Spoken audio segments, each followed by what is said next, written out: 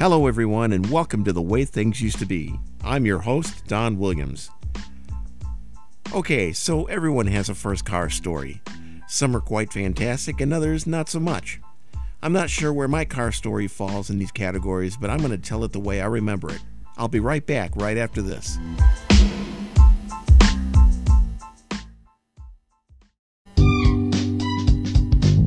I wrote a book a few years ago called Night Shift: My Adventures as a Convenience Store Clerk. It's available for download for the Amazon Kindle. In the book, I tell about my first car. I bought my first car after I graduated high school. It was a 1969 Pontiac Catalina, aka the Blue Bomb. Now, before I go any further, let's rewind back to 1969.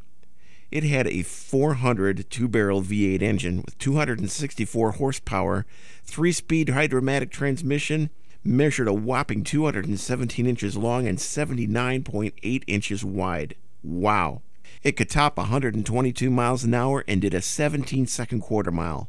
The list price ran right around $9,300 at the Pontiac dealership. Pretty impressive. Now, fast forward to 1985. I only paid $350 for my Catalina. It didn't come from a dealership. It came out of someone's overgrown, weed-infested backyard. It had a V8 engine in it all right, but it sputtered a lot, and I doubt that it had 265 horsepower in the condition it was in. And at that time, I didn't even know what a quarter mile was. When I arrived at the guy's house to look it over and possibly buy it, he already had it in the driveway running. That should have been a clue to me right there that something wasn't right with it. When I drove it home, the radiator boiled over, and when I pulled into the gas station to fill it up, the battery died. The guys at the station tried to be helpful by putting water in the battery, but I believe it was destined for the battery graveyard. I ended up replacing it with a little financial help from my parents. For a car that was only 16 years old at the time, it sure had been through the ringer. The Catalina was quite colorful, with at least 4 shades of blue primer paint and a little red and white mixed in. The only thing original on the car were the 4 hubcaps. It had 4 different tires with various tread quality, and none of them matched. The bench seat in the front was cloth covered and did not match the rest of the interior of the car. Although the car was a Catalina, the dashboard assembly came out of a Bonneville. I was also proud of the fact that I installed my own car stereo system. It was a Spark-O-Matic AM/FM cassette deck that hooked to a second car battery that was on the floor of the passenger side.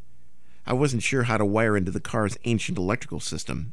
It was a little awkward for a passenger, but sacrifices needed to be made to have a cool sound system, complete with budget speakers from Radio Shack. The big engine under the hood slurped up the gas, and it often backfired and missed because it needed new plugs and points. The exhaust system consisted of pieces of flex pipe and a muffler held on with a coat hanger. I had to replace the flex pipe about every 6 weeks because it would rust and start making noise again. I also learned very quickly how to become a mechanic because I had to change the starter out 6 different times before I finally got one that worked properly. And the brakes had a feature I wasn't aware of. It was this really cool red light that came on every time I hit the brake pedal. Little did I know that this was a warning that something was really wrong with the brakes, because one day they went completely out while I was driving down a busy street. I was able to make my way into an empty train yard where the car came to a transmission grinding halt just shy of a ditch. Of course, I couldn't afford a better car with the low wages I was making working nights at a convenience store.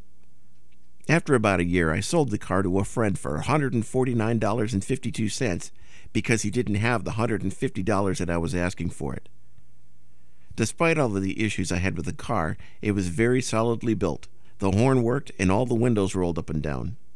What more could anyone ask for in a first car? Perhaps antifreeze in the radiator?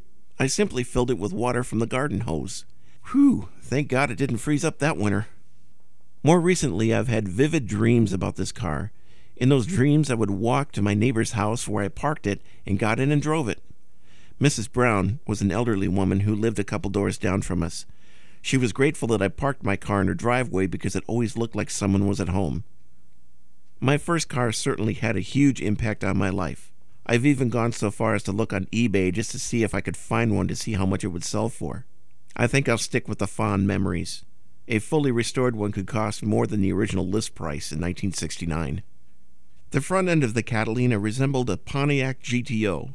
So I bought a model kit of a 1969 GTO and painted it to look like my Catalina. I even used photographs to make it more accurate. I even had a picture of my old license plate from one of those photographs that I cut out and stuck on the plastic bumper. I wish I knew what happened to that model because I really worked hard to make it resemble my old car. And finally, thanks to that crazy cobbled exhaust system, I received my first ticket ever when it fell apart after I hit a pothole. I explained to the officer that it had just happened in a grocery store parking lot, but he didn't buy it and I got the ticket.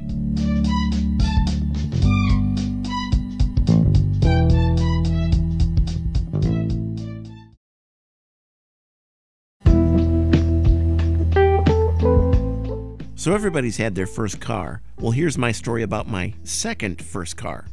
My second first car was an upgrade from the '69 Catalina.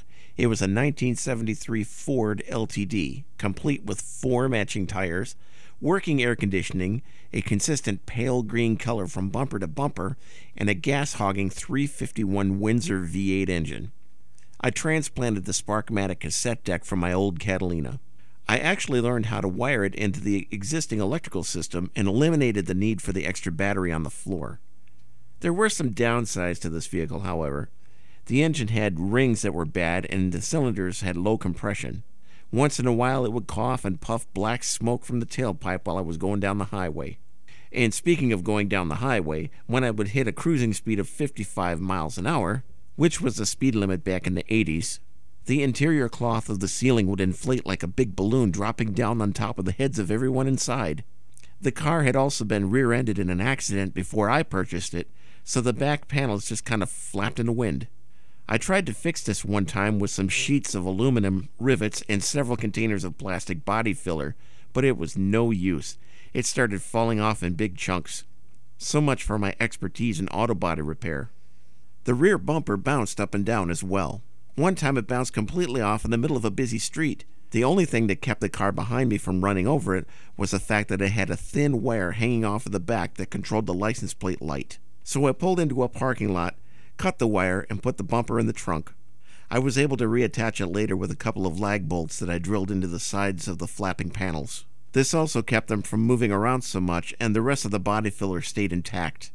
I don't think they ever made a model kit for this car. If they did, it probably didn't sell very well. I wonder if the kit came with an optional bouncing back bumper.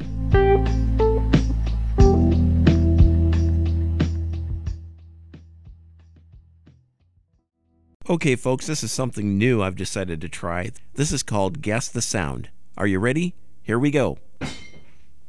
Did you guess that? Let's hear that again. You give up? Okay, here's what it was. One of the challenges of recording this podcast is all kinds of distractions that I have. This particular incident was my little kitten upstairs knocking a brand new butter dish off of the counter. We may do this again in the future if something else interesting happens while I'm recording. I do have 2 cats and a dog who are often getting into trouble.